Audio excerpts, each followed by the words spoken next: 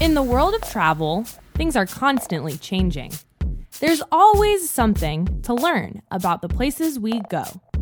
Welcome to Destinations Beyond Expectations, a podcast designed for students of travel.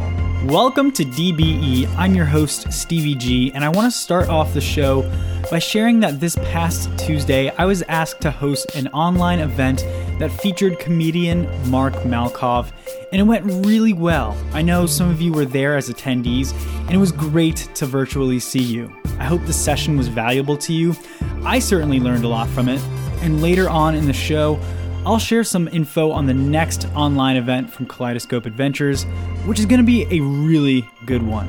By the way, Mark hosts the Carson podcast, which features guests that Johnny Carson had on his show back in the day, so go give that podcast a listen. Make sure to hit subscribe or follow wherever you are listening to Destinations Beyond Expectations, because every time somebody clicks subscribe, it helps DBE reach more students of travel. Last thing before we get to the interview, I've really enjoyed diving headfirst into this whole podcasting thing. It's been a great way for me to grow my personal brand. If you are thinking about starting your own podcast, I'd say stop thinking about it and just go for it. I use Buzzsprout to host DBE, and I'm truly satisfied and confident with their platform. Check the show notes for a link to start your own podcast through Buzzsprout. Signing up through that link supports this show, and if you sign up for a paid plan, you'll receive a $20 Amazon gift card. All right, guys, how about we visit a continent that hasn't really been covered yet on this show? Let's go. You guys know that music. Yes, we are doing another Destination Rewind. Remember my friend Alex from a couple weeks ago? Well, she is back to talk about a really fun trip she took to Australia and New Zealand. Enjoy the show.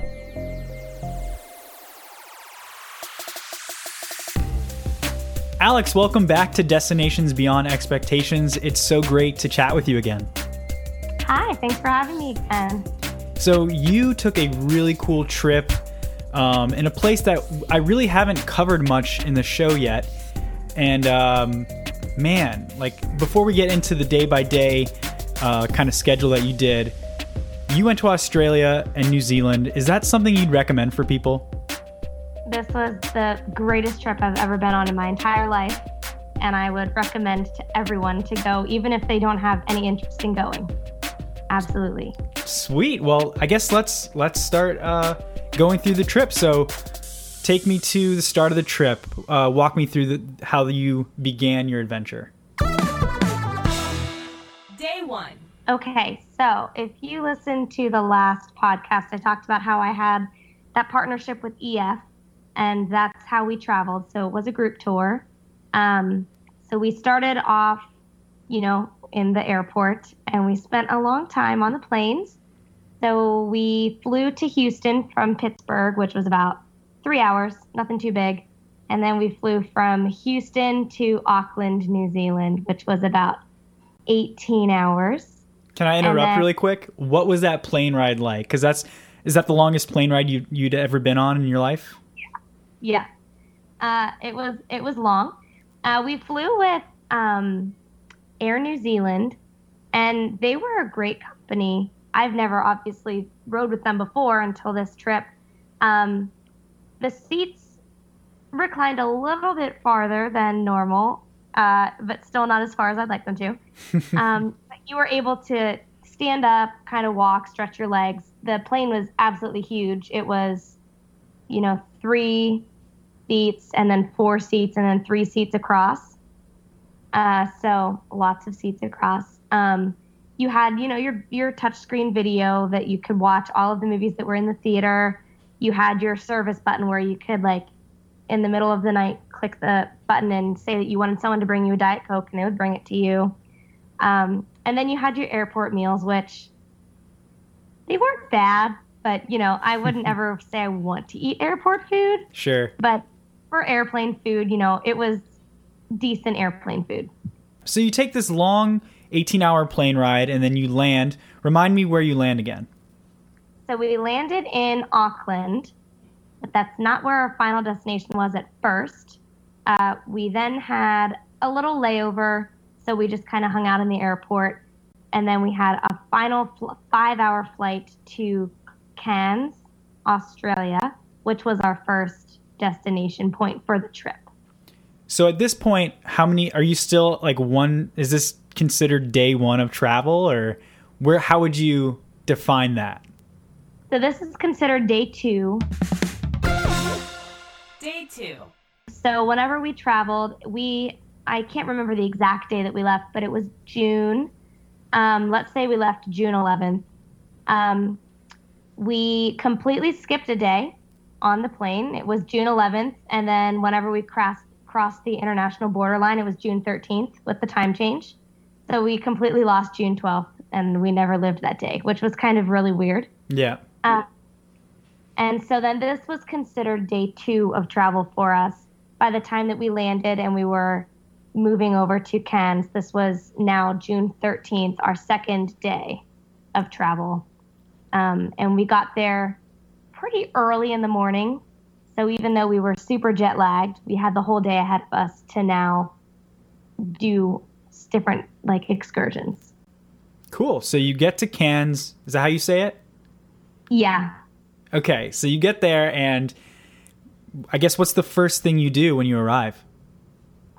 So when we arrived, after going through customs, of course, we went to our hotel, we unloaded, and we just took a minute to shower because we felt real nasty because we just sat on a plane. My feet were so swollen from just sitting with them in the air forever. So we just took a hot second to chill and relax. And then after about an hour or two at the hotel, we all met down in the lobby and we just walked to a museum for the night. Now keep in mind, this trip is going on in June, which is actually winter time in the southern hemisphere. This was a part that didn't get cold, it didn't get snow, so it was about 80 degrees. So that was also the interesting thing. I had to pack for Cairns, which was, summery-ish weather, and then I had to pack for everywhere else that was winter time. So I had all 4 seasons in my bag. So we walked to the museum, and it just kind of had history. It was a really, really tiny little museum, and it showed about how they're getting tourism from the Great Barrier Reef, and it showed how people used to live back then and different jobs that they used to have. So that was kind of, it was neat, but we were also extremely tired at that time, and my brain completely forgets most of the things in that museum from that day. So you went to the museum, and that was about it then for day number 2. Yeah, so day number 2, that was the only main thing on our itinerary. We did have a scheduled dinner somewhere, and whenever we travel with EF, if we're going to a big restaurant that has a menu, you can pre-choose your food before you leave for the trip so that when you get there, the food is ready and they're bringing it out to you. So we went to dinner at, I think it was called Outback Jack's, and I just got pasta, and it was amazing, and there was some really good calamari there. And the rest of the night, she kind of just said is free time. We could go and we could explore the local blocks around us. So there were some cute little shops and little tents that were set up. My brother went on the trip, and he got and I don't even know if they're eels. He got a kind of a pedicure where you put your feet in and the fish eat the dead skin off of your feet. Oh, that's cool. So I sat and watched him and took pictures, and of course FaceTimed our family because I was grossed out and he was grossed out. And it was funny. And then they just had desserts, and we just walked around and kind of explored for the evening. You didn't want to do an eel pedicure? I'm a hard pass on that. What did your brother say? Did he enjoy it? Was it just weird for him? He said it was weird. He said it tickled, but he did say that his feet felt very smooth. He tried to get me to do it, but I was not about that at all. Too funny. Okay, so I guess that's pretty much it for day 2, right? Yes, that is it. Cool. So now on to day 3. Day 3. So day 3 was a big day. This was the Great Barrier Reef for us. So we woke up, had some breakfast at the hotel. Our tour guide that went on our tour with us was the greatest tour guide in the world, and she, of course, wanted us to experience every part of Australia that we could. They have something, I don't know if you've ever heard of it. I think it's called Vegemite. Yeah. They had it in like tiny little, you know how like our hotels here have little jelly packets? Yes. They had little Vegemite packets, and she's like, okay, everybody, you have to make a piece of toast this morning. You have to spread your Vegemite on it and try it. I was not a fan, along with everyone else on our tour, but everyone in Australia loves it. So it must just be that our taste buds have not been exposed enough, because that is like the main jam over there. Can you describe maybe what it tastes like? Because I've heard of Vegemite. I've never personally had it, but I know it's a super Australian thing. It's like I guess vegetable type things, like in almost like a Nutella consistency form that you like spread. It was extremely salty and had like a very like tangy, bitter taste. And it was just like the minute that it touched your tongue, you knew if you liked it or you didn't like it. It's just very strong, very, very strong taste. And I did not like it. Okay, but are you glad that you tried it, though? Are you glad that you tried it? Of course, and I, of course, stole packets of it and put it in my suitcase to take home to make my family try, because it's Australian, and it was cool. Did anybody in your family enjoy it? No. Okay. I feel like I'm, like, bashing on the Vegemite, but a lot of people do like it, so don't ever not try it. You have to try it if you ever go. Everybody has to try it. Yes, I like that. I like that advice. So after you have your Vegemite spread sandwich, what's next? So then we got on the bus, and we have like a charter bus that takes us around, and it drove us to the shore. And there's I'm sure tons of different travel companies that take you out to their part of the reef that they have.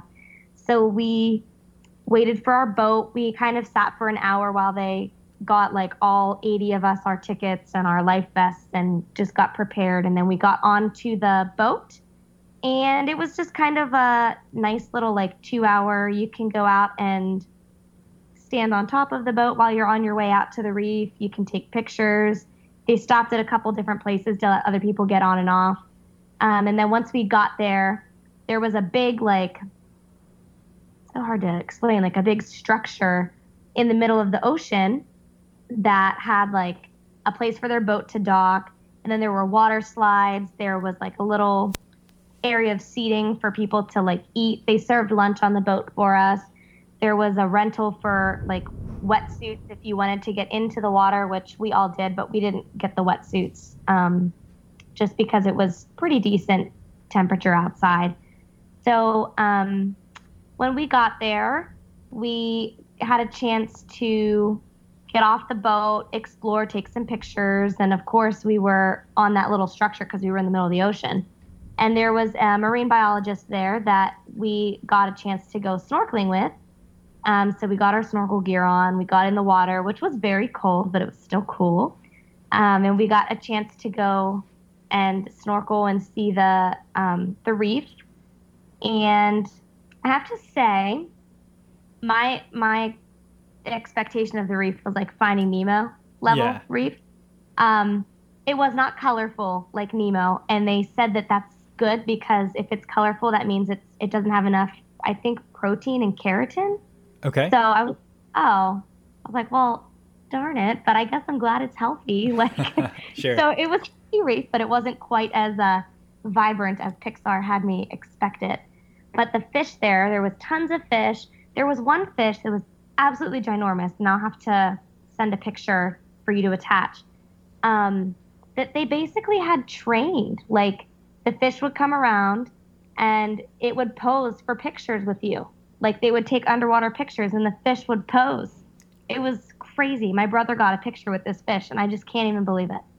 That's so cool. And I think your brother's really enjoying the marine life. I mean, we're on day, 3 now, and he's had an eel pedicure, and he's had a picture with a fish. Like, he's just loving the marine life, isn't he? Yeah, he sure is. And a fun fact here, did you know clams are in the mollusk family? They had these huge clams on the ocean floor that somebody would jump out of the boat and swim down and touch it and it would close. I would say it would be like the size of like half of my car. Like it was that huge. And then on the structure, when you got off the boat, they also had someone who did a live marine demonstration where they would go out and they would, pick up as much marine life as they can off the ocean floor. They brought it back onto the structure and put it in like a big glass viewing box. Mm-hmm. And then they kind of like picked each thing up and they let you touch it and they explained what it was and talked about their purpose and what they do in the reef. So that was kind of cool. Was that presentation done by a different person than the initial marine biologist that you guys went with? Yeah, there were probably like 10 or 12 workers on this structure, and they all had their own different duty to be done that day. So this was a different one. So I remember too, last time we chatted, that you had mentioned part of the reason that you love EF so much is because I guess part of their branding or part of who they are is based on education. Did you learn a lot with doing the presentation and being with that marine biologist? Did you feel like you really learned a lot at the Great Barrier Reef? Absolutely. I learned a ton. Even just like the small things, like why it wasn't as colorful as it was supposed to be. I learned what some animals were that I've never seen before. It was constant learning. And even if it wasn't learning like physically being taught, I was learning culturally just by being there and being immersed in the experience, for sure. Now, I want to ask a question. This might sound like a dumb question, but I just want to make sure I'm kind of understanding this right. Isn't the Great Barrier Reef like super protected, right? Like you cannot take pieces of coral or any shells or anything like that. Yes, it is super protected. You can't take anything, and everything that they took out of the reef during that presentation went right back in whenever they were done. So I know that the only way to get out there was to go with this company. So I'm sure that it would be very difficult to access the reef if you weren't going with some type of a company that has their protected area. So like they owned this whole area of the reef and no one else was allowed to come to that area because that was the area that they had and they had to keep it clean. So they were very protective about it and, told us, please, like if you're floating, try not to kick off of the rocks, like try to just like swim away from them. So they were very good about helping us also treat it right. And it was very interesting because when we first got there in the morning, the water level was, was high tide. But by the end of the day, it was low tide, and the reef was actually sticking out of the top of the ocean from where we were, which was interesting. Cool. So how much time did you spend at the reef on day 3? I think it was about 5 hours, and then plus like the there and back on the boat to get there. So that was basically like our whole day. Your whole day. So did you have dinner on the way back on the boat, or did you guys go somewhere as a group? We went just somewhere as a group for dinner. They had fed us lunch on the boat. We had breakfast before we went, and then we had dinner later at night. We went home and we showered and got all of the, ocean off of us. And then we met like an hour and a half or so later for dinner. And we just kind of like walked to a different part of the little city that we were in, and kind of saw like a different aspect of their nightlife. There was one tree there. So I don't know if you've ever heard that like Australia has super huge bugs, snakes, like crazy. Thank God I didn't see any because that might change my opinion because I'm terrified of bugs. But she was basically like, if you see something moving in the bush, just kind of step away. And I was like, am I going to die? I felt very safe. But there was a tree that was completely leafless, although we thought it had leaves. And she's like, if you take a look at that tree over there, that's covered in bats. And the tree was covered in bats to the point where we thought they were leaves. And then, like, there had to be thousands of bats on this tree. It was just so cool. I was like, I've never seen that many bats in one place in my life.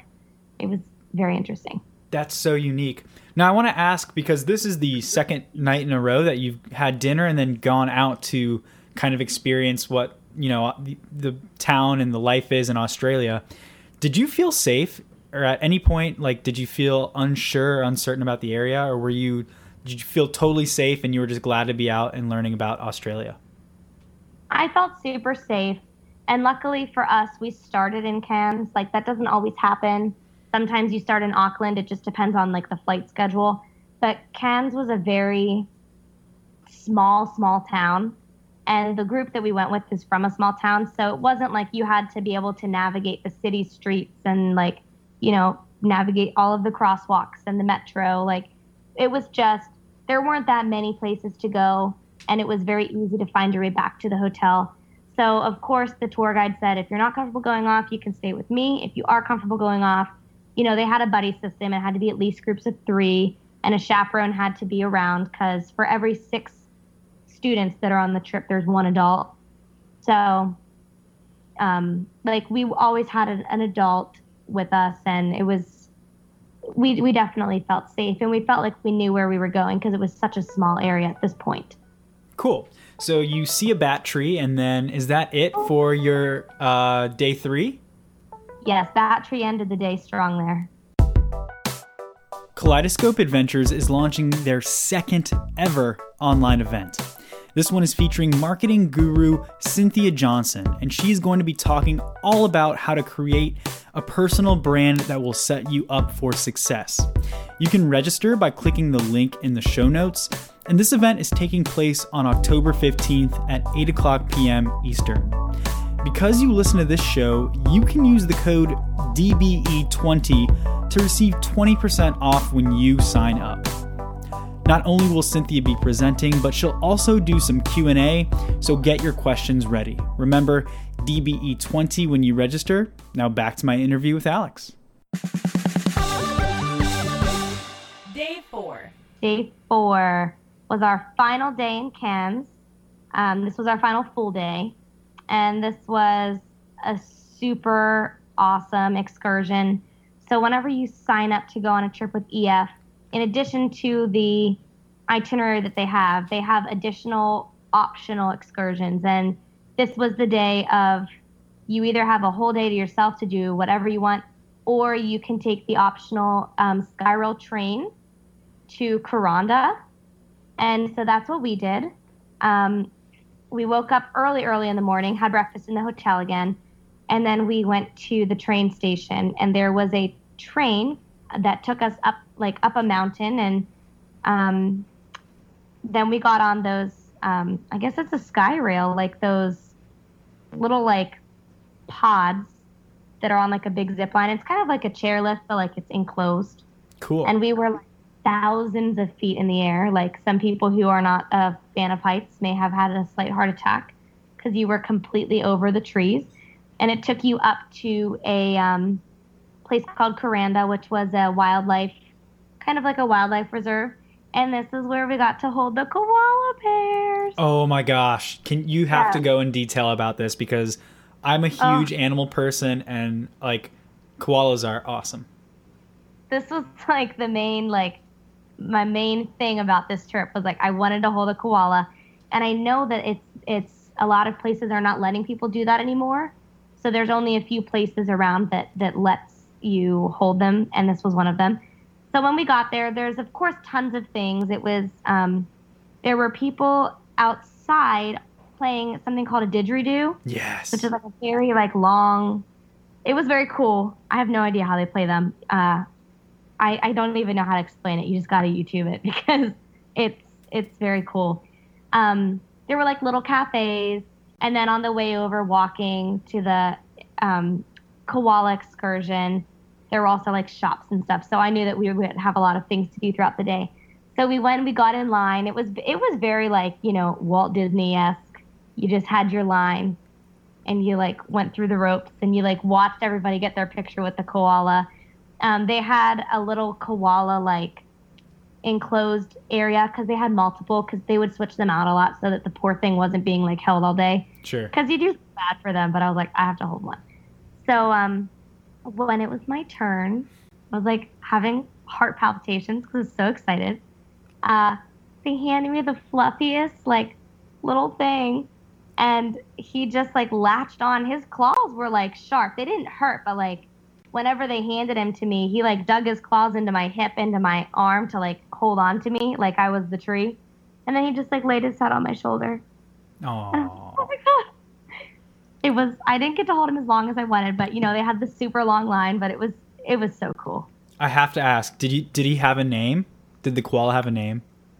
If he did, they didn't tell us. It was very like, stand on the footprints, take the koala, smile, okay, hand us back. And I was like, ah. What else did you do in the this preserve area? So after that, you had to exit through, and it wasn't visible until you got out there. But then there were some kangaroos outside, and they would just hop up to you. Like, they weren't in cages. So, like, you were in, like, a fenced-in area to exit the koala area, and there were just kangaroos, like, hopping around, chilling, and, like, laying in the grass. So they had a huge bucket of feed that you could just pick up with your hands, and you could walk around and pet and feed the kangaroos, which was so cool. Yeah. Were you a little nervous at first, or were you totally comfortable, like, with the kangaroos just out and about next to you? There were, like, no workers, so I was like, wait, are we, like, allowed to touch these guys? Like, are we allowed to play with them? And then I, like, looked around and saw other people feeding, and I was like, okay, I guess it's cool. And so, like, my first one, I was like, I don't want them to, like, kick me. Like, seeing kangaroos, like, kick people and punch people, I don't know. They were very, like, they were very chill. Obviously, they weren't wild. They were in their, little area. So there were a couple that, like, you could tell they didn't want to be touched, and they had, like, areas roped off saying, like, please do not go past this point. This is an area for the kangaroos to get some space from people. So if they wanted to interact with you, they would be on the other side of the rope, and they'd come right up to you and eat out of your hand. But if not, you could watch them, like, behind the rope. And they had, like, little toys and little, like, kind of like jungle gym things that you could watch and video them, like, playing on, and which was kind of cool. So that was really neat. That is very cool. So we've seen now koalas, we've seen kangaroos. Anything else that you got to see and, like, experience up close, animal-wise? Animal-wise, that day, no. Nothing like that. After that, we kind of left and just, had lunch at a little cafe, walked around the shops because we had a couple hours to spare before we went back down the Sky Rail to get back down to the train station. And what did you do when you got back to the train station? So when the Sky Rail landed, there was another place that we went before we got on the train, and I cannot say this word. Chapukai Aboriginal Culture Center. Okay. It was like an Aboriginal center where this was also very cool. They were, dressed as in their Aboriginal gear. Mm-hmm. And we went into the culture center. They painted our faces. They gave us, like, some face paint. And then we went into a big, like, I don't even know how to explain it, like a circular room. And they had a light show that explained, how the earth came to be and how their people have lived off the earth and the earth spirits. And it was very, educational to see the views and the outlooks of this particular, like, Aborigine group. And it was a very well done, put through, like, presentation, and it kind of helped us to understand, like, how they are in connection with nature.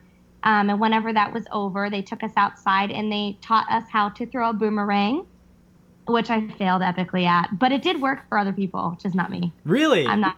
Yeah, it came back. Like, they would throw them and they'd come back. And, like, if a guy had, like, a real strong arm, I'm not saying that girls don't have strong arms, but just none of us happened to on this trip.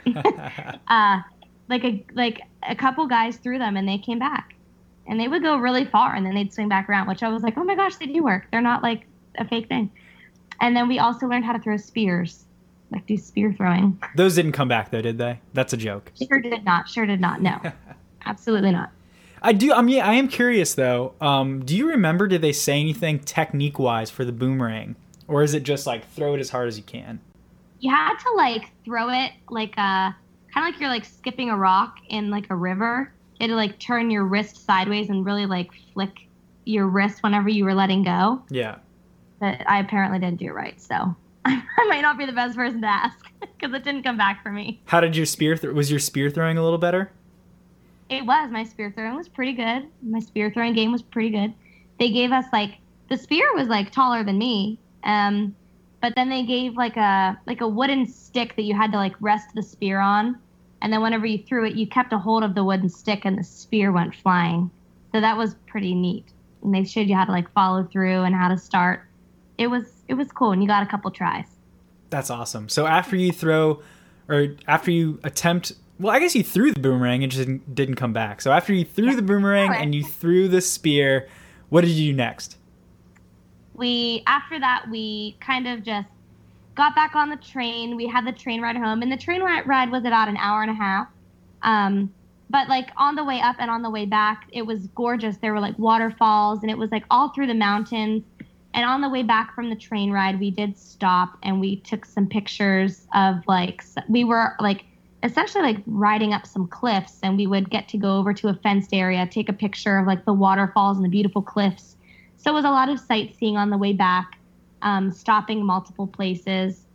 And there was actually a rainforest in this area. So we rode through some of the rainforest. And there was an area where you could get off and kind of walk through and look at some of like the canopy trees before you got back on, which was really neat. And after that, we just kind of went home. We ate dinner at the hotel, and then we took a shower and just kind of went to bed for the night because it was a really long day of being outside. And the next day was a travel day. The next day was, so before we get to the next day, I feel like you accomplished a lot in day 4. I mean, were you drained? Were you mentally exhausted? I mean, I guess talk about that. By this point in time, you're finally like starting to get over your jet lag, but you're now being tired because you're like, oh my gosh, we're like up at 7 a.m. and we don't get back to the hotel till like 9 at night, and it's exhausting. And especially whenever you're over here, I believe Cairns was a 15-hour time change. So we, of course, wanted to FaceTime our families at nighttime and just tell them about everything we did. But I would be calling my parents, like, in my PJs, ready to go to bed, and they'd be answering the phone, waking up in the morning, brushing their teeth, like, because their day was just starting and my Friday was ending. So I was about to go into the next day, and they were just starting the day that I just had. So that was so weird, like, being like, oh, I already lived this day, but you guys enjoy it. That is weird. Over there. Yeah. So I guess that's it for day 4, right? So we are now on to day number 5. Day 5. So we flew to Sydney. Sydney was absolutely gorgeous. If it wasn't on the other side of the planet, I would probably move there. But I don't know that I can handle the travel to live there. Sydney was, this is where the weather did start to change. I would say it was like it was in the 50s, so it wasn't like freezing and there wasn't snow, but you definitely wanted to be in like long pants and then like layers on top, because when you were outside it was chilly, but when you were inside you were like, normal. I would say it's like a nice like cool fall day. That was our weather there. We arrived in Sydney like late afternoon, so whenever we got there, we, of course, checked into our hotel. We had to take a bus from the airport to the hotel. We took a minute to just get settled in. And then Sydney, the first day, was just kind of like getting settled in. And then we just took a walking tour. So we, of course, like got to walk past the Opera House and see the Sydney Harbour Bridge and, see all of the things that we were going to do, but we didn't do any of them that first day. Can you talk a little bit more about, you did this walking tour and you saw the Opera House, which is the iconic building that we all think of when we think Sydney. Were there any other buildings, I guess, or how did the city look? What stuck out to you? The city, I was fascinated how clean it was, because I grew up close to Pittsburgh, and, we have the 3 rivers, but anytime that I was in Pittsburgh or if I was in New York, like there was, trash laying around, and like if you looked in the water, it looked murky, and there was sometimes trash. It just, every part of the city was just clean. Like, I mean, we were in like the main areas, but I was shocked at how like well kept the city was, and everything was very like new looking. And we did take some back tours of like, she called it walking the rocks. Like we walked under the bridge, and we walked like kind of across the harbor from the Opera House, and there was like a little like cave, like a rock cave that was like near a hiking area. there were some like old hidden bunkers that she had shown us that were now used as part of the base of the Sydney Harbor Bridge. So we just kind of like learned random kind of, I don't want to call it useless knowledge, but random useless knowledge that was neat to know. Now I have it, but I don't know that I'll ever use it again.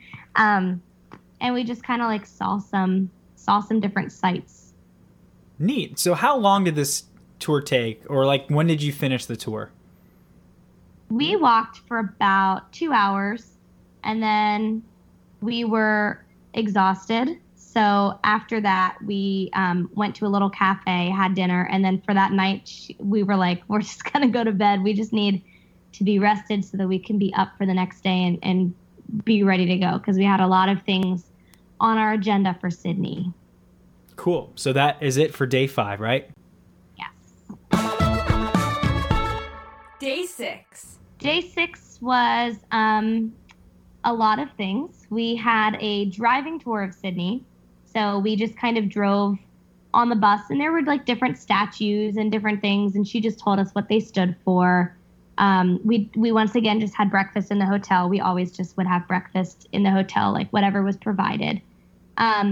They do have like one of those observation towers in Sydney. Like I know Toronto has one, and like Seattle has one. So we got to go up into the top of the observation deck, and we got to like look around and take pictures, which took about like 2 hours by the time that we waited, and then rode the whole way up the elevator and bought our tickets and stuff to do that. We then got to go to an opal museum. So in Australia, opal is like their national stone. So we went to a museum where they basically just kind of talked to us about like how they get their opal. And then there was like a jewelry store that had like really pretty little like opal necklaces. There were some that were, you know, affordable that we bought. And then there were like $1 million pieces in there. So we were kind of like, you know, look at it and be like, oh, we're going to get that one. Can I ask, for those that might not know what opal is, can you maybe describe the color and kind of what it looks like a little bit? Yeah, so opal's like, it's like a gem, and it's kind of like a cloudy color, depending on what shade of opal. There was like black shade, like a black opal that almost looks kind of like that galaxy print that's really popular right now. There's like a pretty like mint green teal opal, but it's just there's not too much shine to it. It's very like cloudy looking, and almost has like I don't want to say a marbleized like look, but it's not like a beautiful shiny gem like you would imagine like in a piece of jewelry that you'd see. And it's, you know, in the rocks, and they pull it out and they put it into the jewelry, which is really cool. The opal that they had, they had a lot of like navy blue opal, but there's white opal, blue opal, there's black opal, there's just different shades. And I'm sure that the shade probably means something about its like worth and its price, but I'm not exactly sure on the pricing of that and stuff. Neat. So is there anything else that maybe stuck out to you at this opal museum? We weren't there very long, but I mean, I just thought it was really cool that we got a chance to like take a look at their national symbol of something, because I would have never known that Australia was known for opal. I mean, I think of Australia, I think of the Opera House and their accents and the kangaroos, but I never would think of opal. But now I do. Like anytime I see opal, I'm like, oh, that's Australia's jam. That's cool. Yeah, that's neat. And that's something you actually learned while you were over there. Yes. Cool. So after the opal museum, what is the next stop? So after the opal museum, I don't remember which day this was. So I'm going to go with, we went to the zoo.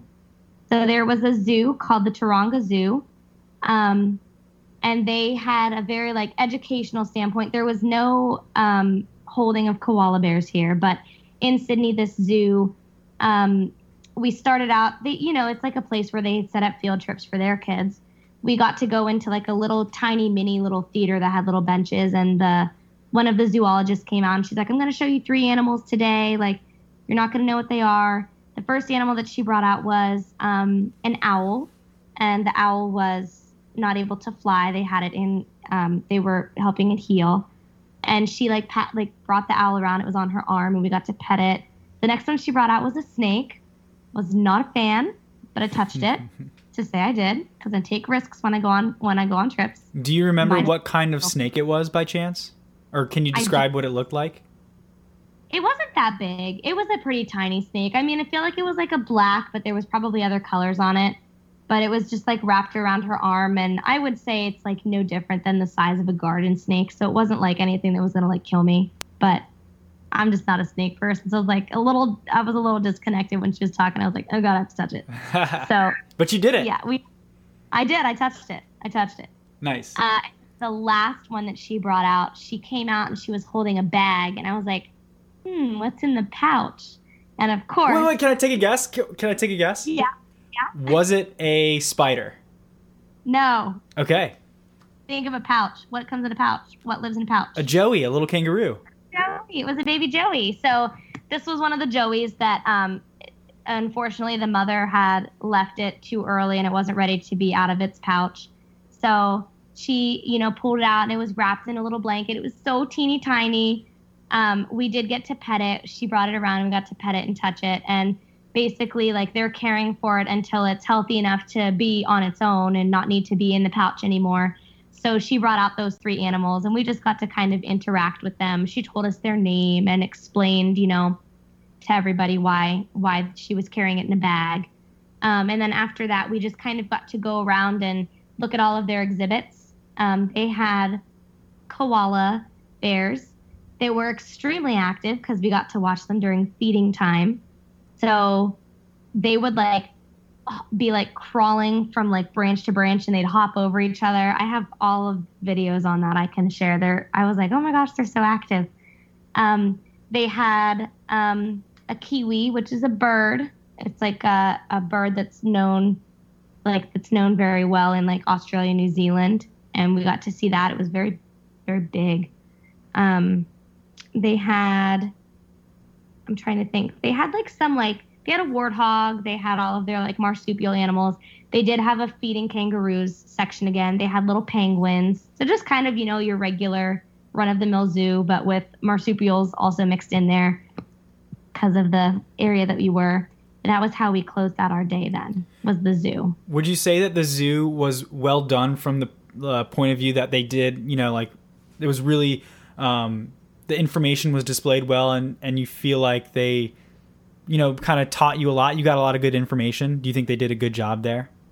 Yeah, it was very nice. And it wasn't a huge zoo, if you're thinking of, the National Zoo here. The zoo was very tiny, and so everything was very, kind of laid back. The cages weren't these, miraculous, ginormous things. It was just a very, cozy, cute little zoo that you could walk around. But it's definitely not a full day excursion, because it was a very small, cute, close-knit zoo to go to. Cool. So that is the end of day 6, right? After the zoo? Yeah. Yes. All right, we are 6 days into Alex's adventure, which means there will be a part 2 next week. Be sure to tune in to catch the rest of Alex's journey in Australia and New Zealand. She is going back to Australia and New Zealand in 2022, and I'm including a link that allows you to sign up to travel to the land down under with Alex as your group leader. I mean, who wouldn't want to travel with Alex? So go check out that link.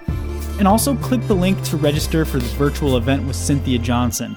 Remember, it's about building your personal brand, and I think that's something we can all work on. Finally, if you want to start your own podcast, I definitely recommend using Buzzsprout. You can get started by viewing the link in the show notes. And if you sign up for a paid plan with Buzzsprout, you'll receive a $20 Amazon gift card. Remember to check out Destinations Beyond Expectations at www.dbetravel.com. Keep rating and reviewing the show if you enjoy what you hear. And tell a friend to tell a friend to tell a friend that this is one of your favorite podcasts. Well, that's all I've got for this week. Thank you for joining me, and I will talk to you soon. Destinations Beyond Expectations is brought to you by Kaleidoscope Adventures.